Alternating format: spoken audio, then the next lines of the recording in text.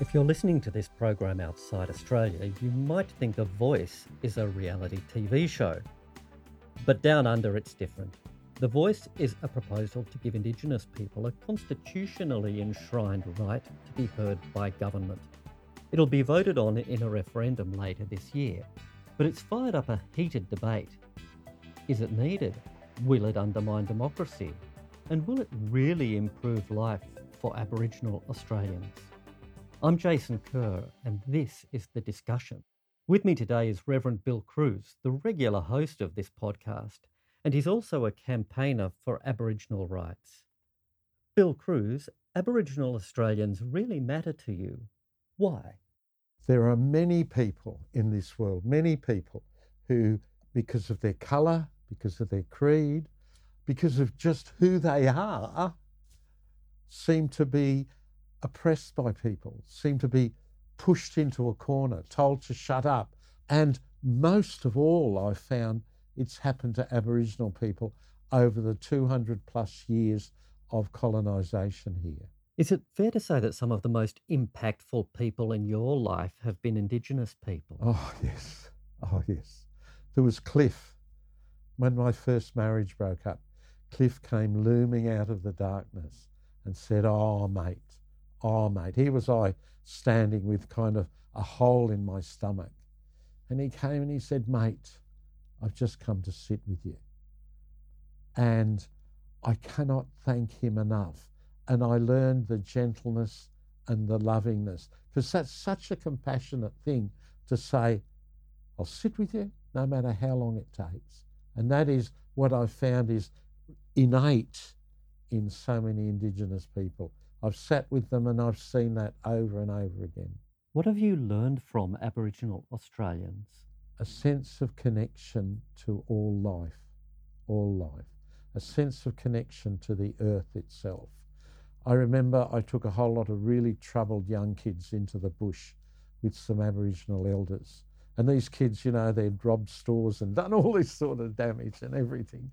Been real problem kids. And they sat with the elders, and the elders began to give a connection to the land all around them, to the rocks, to the trees, to the birds, to the animals.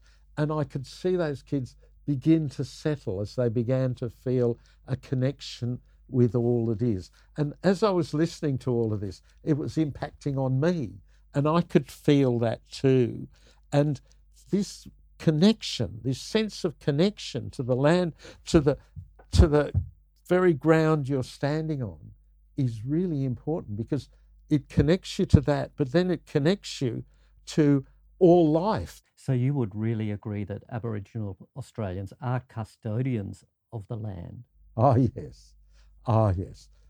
A friend of mine was saying, if you look at a map of Australia, there should be Aboriginal feet all over it, because the Aboriginal people were the first ones. They've walked all over this land. They know all the crevices, all the rocks, all the rivers, all the birds, all the animals. And they looked after this land like an environmental masterpiece for 60,000 years. They didn't just leave it alone and it kind of miraculously happened. They managed the land. They did the bushfires so that there'd be the clearing for the winter. They did all of those sorts of things to look after and nourish the land.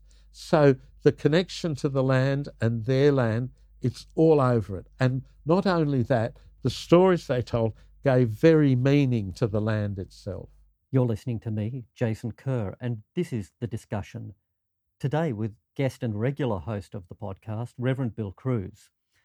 Bill, it must sadden you to see an element of division about recognising Aboriginal people in the Constitution. Well, yes. I don't understand why people wouldn't say, well, you're the first inhabitants of this land, and when we came, we didn't ask you, we just turned up. Would you say that the division has become, should I say, nasty in some quarters? The division has become more than nasty in some quarters, because some people don't want to admit what happened historically.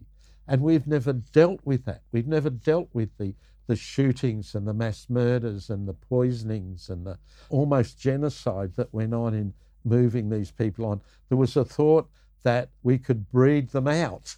Now, that's a pretty big watermelon to swallow. So some people would rather ignore all of that. And of course, the more the stories get told, the more agitated people feel and want to turn it all around. So when I think of comparable countries like New Zealand or the United States, as you allude to, Australia has had difficulty coming to terms with the treatment of Indigenous people. Why do you think that is? Oh, it's the historical reality that we just do not want to admit what happened. Because if we admit what happened, we can't lord it over the rest of the world like in Xinjiang or provinces like that. We can't lord it over and say, look, what you're doing to the Uyghur people is wrong, because we did the same thing. Coming back to this argument around the voice, opponents say, well, it's just symbolic. But do symbols matter? Oh, symbols matter incredibly. Look at symbols in our society matter. There's a coronation coming up, a coronation with all the symbolism of all of that, you know. What those people are saying is other people's symbolism doesn't matter. It's our symbolism that's important. On the other hand, people say it'll have too much influence on government. Should Australia be fearful of government listening to First Nations people? I cannot understand that argument at all.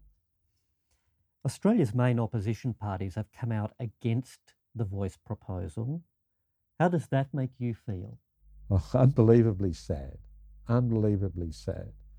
I think many people in the opposition to this see it as an opportunity to get political points. And it's not about politics. It's not. It's not about politics. It's about life itself. And politics is just one part of life. And so I say to those people who are on the other side, just give a tick to say their voice matters, because it's not just about politics. It's about life itself and the meaning of life itself. You're listening to Jason Kerr, and I'm speaking with Reverend Bill Cruz. Bill, if the voice proposal is successful at the referendum, do you think it can fix the long-running problems of equity in Aboriginal Australia? Is it even intended or designed to do such a thing? What I see is if it's successful, it gives people who have never had a voice, who have never felt they are worthy, it gives them a feeling of worth. And then things can start to happen. When those who are struggling feel a sense of worth, that's the start. Because when you feel a sense of worth, you will want to come and attack your own problems and begin to work on solutions. And when you have that sense of worth, you can invite others in to share with you. So do you see a yes vote in this referendum as being something which would lift up not just Indigenous Australians, but the entire nation? A yes vote will lift up the entire nation, because how we measure a society is how we look after the poorest and the most dispossessed and the most alienated. And over again, it's been shown that societies that are open and decent and tolerant of one another are the ones that are most successful. So the yes is really just the start. And it's not a legal start, it's an emotional start. You've said before that it's common decency to vote yes in this referendum in Australia later this year. What makes voting yes the decent thing to do, in your view? Yes is like opening the shutters to let the sunlight in. It's decent to have a society that's open and tolerant and basically loves one another.